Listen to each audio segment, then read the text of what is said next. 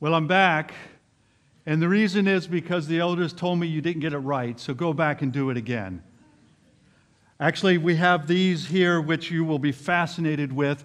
You will want to come up closer to the front of the stage next time because you never know what may next happen as well.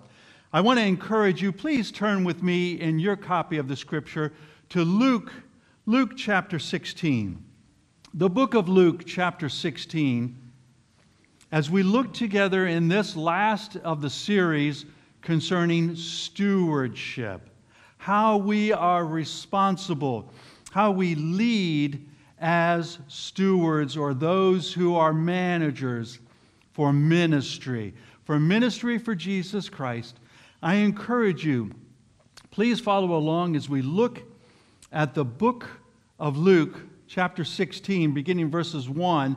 And I'm going to share that the purpose of this message is actually twofold. One, to address the stewardship of scrimping, the issue of cheap Christianity, of greasy grace, also known as management by manipulation, cutback church, or getting by with God. Wow, you say, I never knew that was in the Bible. Well, we're going to discover what the Word of God says, but there's also another purpose, and that Jesus states this purpose very clearly in the book of Luke. We're going to share and look at that. Jesus states his purpose is to recognize this, that the possessions that we have, the stuff that God gave us, whatever is in our hands or in our sphere of touch, talents, jobs, skills, dreams, wealth, the lack of it, it's going to soon be gone, and we're going to be bankrupt. Or will we? So listen along, Luke chapter 16, as I read from the Scripture. You should also see it up on your screen. In Luke chapter 16, he also said to his disciples, there was a rich man who was a manager, who had a manager, and charges were brought to him that this man was wasting his possessions. And he called him and said, what is this that I hear about you? Turn in your account of management, for you can no longer be manager. And the manager said to himself, what shall I do? Since my master has taken away my management from me, I'm not strong enough to dig, and I'm ashamed to beg. I have decided what I'll do, so that when I am removed from management, people may receive me into their houses. So, summoning his master's debtors one by one, he said to the first, how much do you owe my master? He said, 100 measures of oil. He said to him, take your bill, sit down quickly, and write 50. Then he said to another, how much do you owe? And he said, 100 measures of wheat. He said to him, take your bill and write 80. And the master commended the dishonest manager for his shrewdness. For the sons of this world are more shrewd in dealing with their own generation than the sons of light. And Jesus said this, I tell you, make friends for yourselves by means of unrighteous or worldly wealth, so that when it fails, they may receive you into the eternal dwellings. Verse 10, one who is faithful in very little is also faithful in much, and one who is dishonest in very little is also dishonest in much. If then you have not been faithful in unrighteous worldly wealth, who will entrust to you true riches? And if you have not been faithful in that which is another's, who will give you that which is your own? No servant can serve two masters, for either he will hate the one and love the other, or he will be devoted to the one and despise the other. You cannot serve God and money. The Pharisees, who were lovers of money, heard all these things, and they ridiculed him. And he said to them, you are those who justify yourselves before men, but God knows your hearts. For that which is exalted among men is an abomination in the sight of God. You know, Jesus Christ has been saying to us in our hearts, through the Scripture, through the very worship that we share this morning, He has been saying that we can use everything. A guitar, a heart that sings, a hand that reaches out, a small gift, everything to gain eternal friends, people to Christ, gather them into eternal dwellings, store up eternal treasures by willingly using all for Christ. The question I have for myself, and I ask this, so why haven't I been doing that? Maybe the question for us is, why aren't we doing this? So this story that you just heard reveals those answers to the questions. It's really one of the most unusual stories that ever was told by Jesus, because He commends, He actually applauds, encourages the cunning, the urgency, the skill of a steward, who is also the same word as a manager, because he seemed to have been a shyster. Now that sounds a little weird for Jesus to commend that, but this person who was a person of the world could be perhaps a person in this room.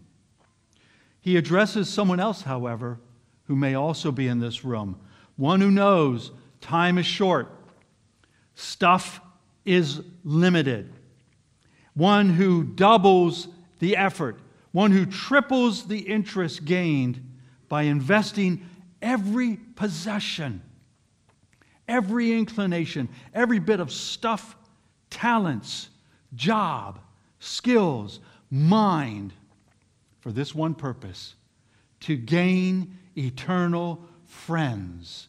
Literally what Jesus says. So these two people in His audience perhaps are just like us. And I'm going to call the first person this.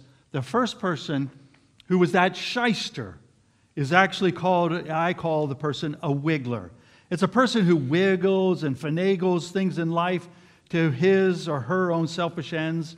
Wigglers slip by for a time, but eventually they run out of time. Wigglers are called by Jesus sons of this world, or people of this world. Their likes, their lifestyles, the lures that they sort of enjoy are of this world and not of Christ. They're really not those people who are against Christ, but they're sort of the ones that we call the meh-ers. You know, the ones who say, yeah, I'll go with Jesus for this, or I'll do that for Him, but only for a little while. They actually are those who, yeah, I'll do what seems right for me.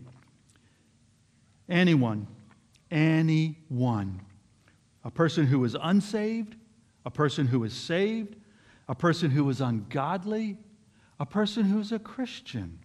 Whenever a person lives like this, that person, that could be me, is a person of the world. Not because of anything more than thinking and acting and living like this world.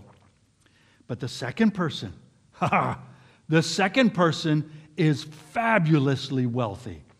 Wealthy is actually the term for the other person. This person is rich in faith, and Jesus calls them people or sons of light. Jesus commends them. Be urgent. Manage this earthly stuff. Use the wealth and whatever God has given to gain friends for heaven.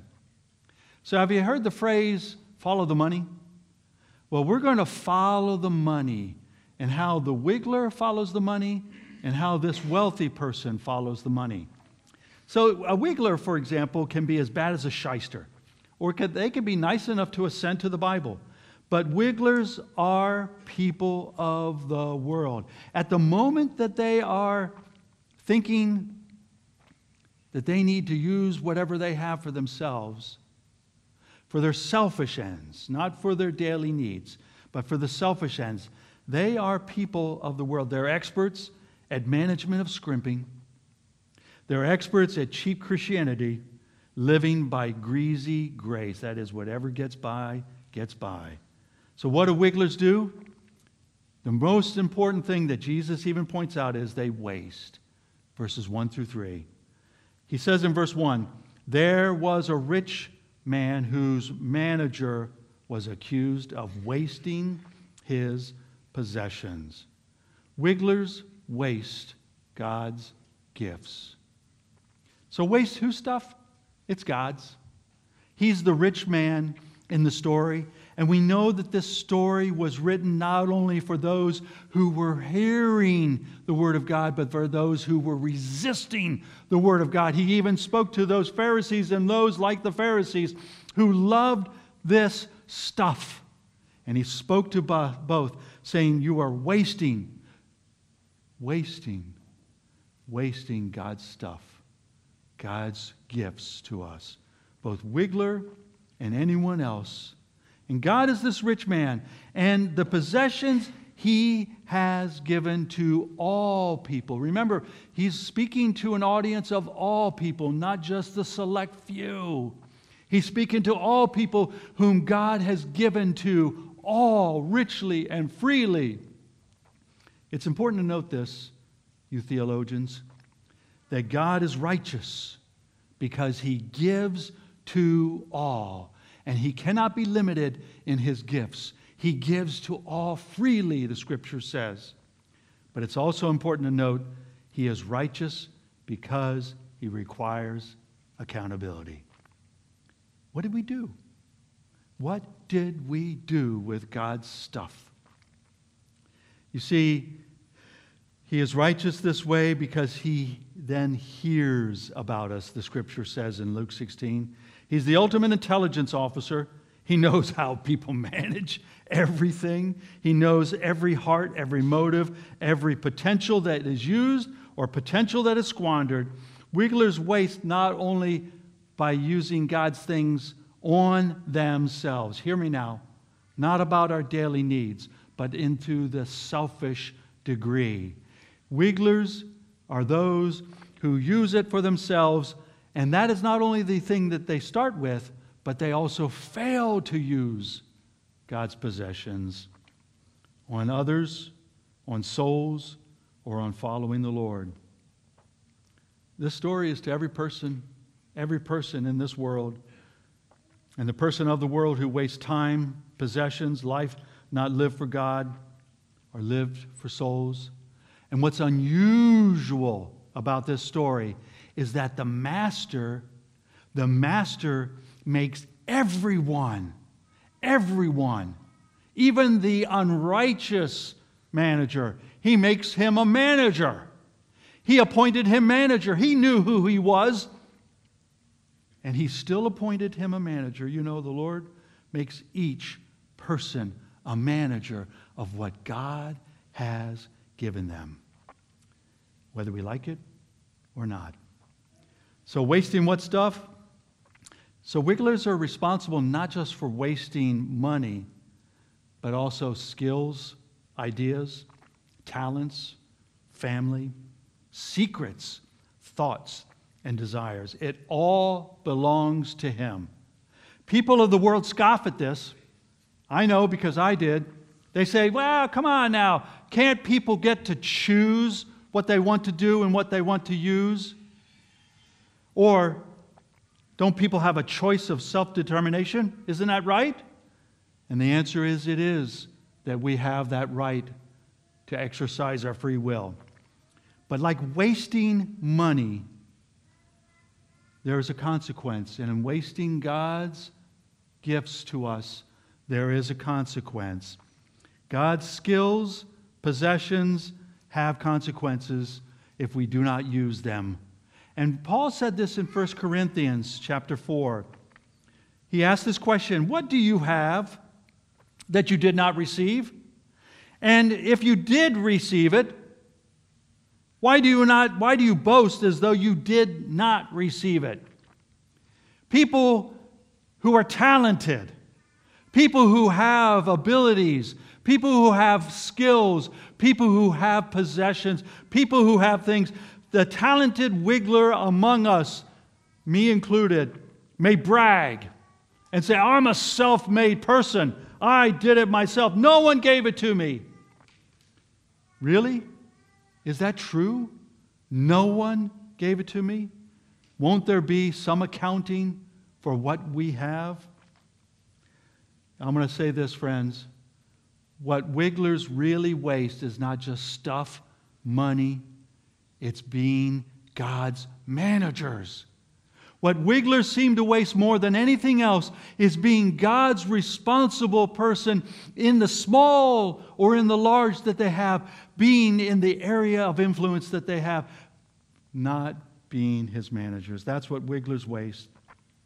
The story makes it very clear that Jesus did not intend to make us people His minions. He intended to make us managers. God put us in charge. He has confidence in us. He knows that with His work in our lives, He has managers for this world. Believe me, no company. You who run many, many businesses, many, many authorities, no company would give you that much confidence. This world scrapes and bows to get the most basic job, flipping hamburgers. But God says, you're managers. Managers for souls. Wigglers, I think it's time that we stop wasting God's possessions. And I'm speaking to me as well. There was this youth band back in England, back in the day. Some of you know it. The youth members were between 14 and 16 years old. And they were singing songs for the Lord at church. They were doing fabulously well. Going from church to church, from their home church to home church, singing praise to the Lord. But soon they stopped using their talent for God and found it more attractive to use it in the gritty bars that were in that area of Liverpool. It wasn't very long after that they named themselves the Beatles. And the rest is history. Whoa! So if people have talent, anything, God gave it. But He gave a response to us. He hears about us. He knows our hearts. The good news is this: He sees management potential. So the story that He's reading here to these who He's speaking to is not just to that audience, but it's to us. He sees management potential. And it says the Master commended. That is, the Lord Himself commended. And He commends us, use everything for Him. That's hope for this world. That's hope for us. But we need to clarify a little bit more about how wigglers finagle and finagle their solutions. And so looking at verses 4 through 7, wigglers finagle solutions. So the dishonest wiggler said this. He said this in verse 4. I know what I'm going to do. When I lose my job, people will welcome me into their houses. Whoa! Now that's sort of weird that he wiggled a solution out of that. But recently, just over a month ago, a major cryptocurrency folded. It went bankrupt, and billions of dollars are still missing.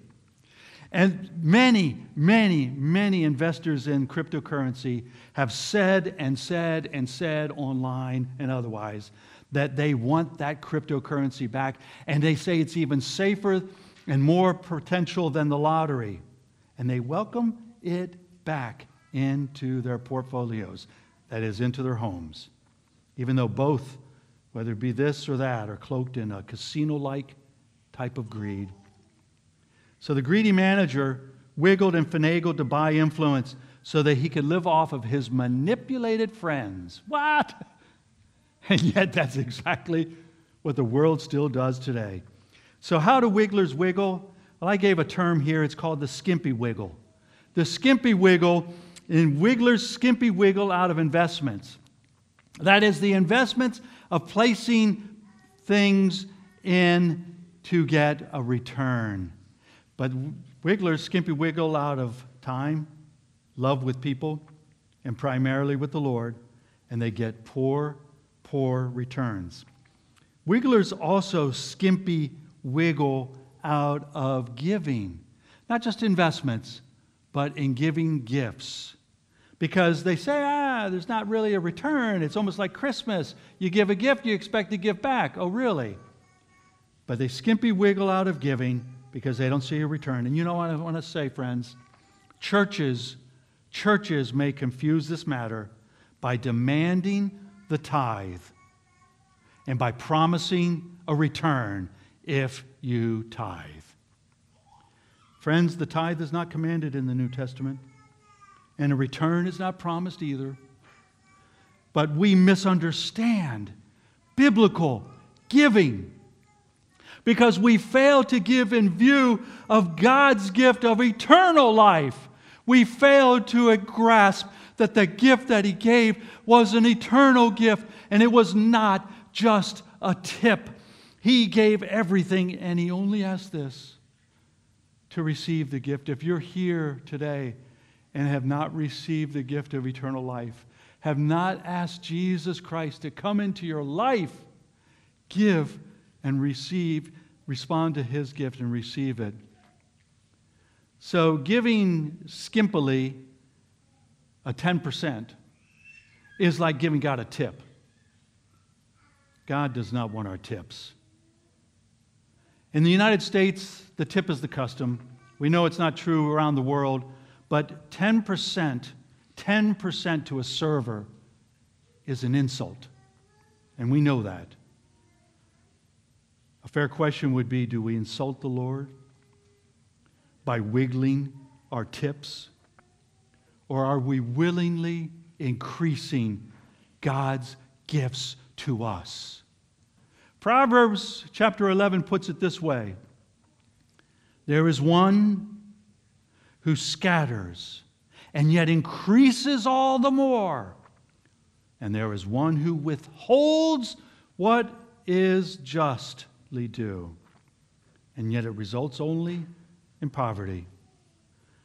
Are we wigglers? Or are we the second person in the story? Are we wealthy? So the second person Christ addresses is fabulously wealthy. And He commands that person. That's why He uses the phrase, literally, I tell you. Use your wealth. Manage your stuff to increase, to store up treasures, Jesus says in Matthew 6. And I firmly believe that the treasures He refers to in Matthew 6 are the people who He refers to in Luke 16. Treasures are people. How wealthy is this person? This person is wealthy because this person has the light of Christ. Verses 8 through 9. Jesus calls these people of light. Literally, the genitive or the use of the word in the original language means the person who is light. Not just happens to have a flashlight and shines it around. The person who is light. The cash of Christ is in them. And now Jesus contrasts the people of the world as polar opposites of the people of light. The people of the world are not light. They're darkness. They're not eternal, but temporal. They're not attracting, but distracting. They're not transforming, but degrading. That's the people of the world. But in contrast, Jesus says, use the light, the wealth of light that He has given us to gain friends. The same treasures as He refers to in Matthew 6. Gain friends for heaven. Be shrewd. Be urgent. Be wise. Always looking for opportunities to gain people for Christ. So why is it that some sales ad or salesperson always has a shrewd way of making you think of buying something? Why is it? It's because they convince you that you need something that's missing. But do the people of the light use this shrewdness of the light of Christ within them, using their possessions, using their talents, using their times, their tongues, convincing people that something is missing in their souls, and gain friends for Christ? Time is urgent. Time is urgent. Stuff soon will be gone. Jesus says, I tell you, use worldly wealth to gain friends for yourselves, so that when it is gone, you will be welcomed into eternal dwellings. Who's going to welcome us but those friends that we have gained? Jesus didn't say shine the light. He said we are the people of light. Use the wealth of light that when we walk into a room, we talk about God's rooms in heaven. When we meet friends, we talk about the friend, Christ himself. When we visit a hospital, we talk about hope in Christ. When people suffer, we suffer with them, and we tell them about a Savior who takes upon them the sins of the world. The cash of Christ is the light of Christ. Don't squander the wealth which is light. So the wealthy also have this. They're wealthy because they have faith. They are full of faith in Christ, verses 10 through 12. And it says, one who is faithful in a very little is also faithful in much.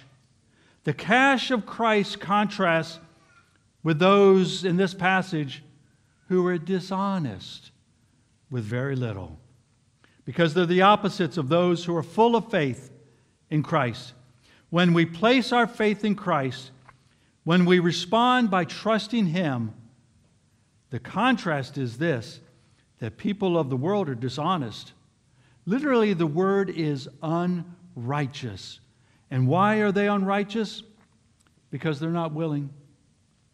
Because they're not willing to trust Him, to use their life, to use their stuff that God gave. I know looking back for me, we have squandered, and I have squandered possessions that God gave. Not just money, not just sometimes other people say careers or health, families, or even souls. We look back and we lament that. So if this is you or me, let's repent. Turn to Christ. Reopen the account of faith obedience and willingness to trust Him. Faith and the wealth of faith within us, because Jesus Christ has come to us to give us His very self. The wealth of faith yields the riches, the true riches, the passage says, who are these friends, these souls, these people.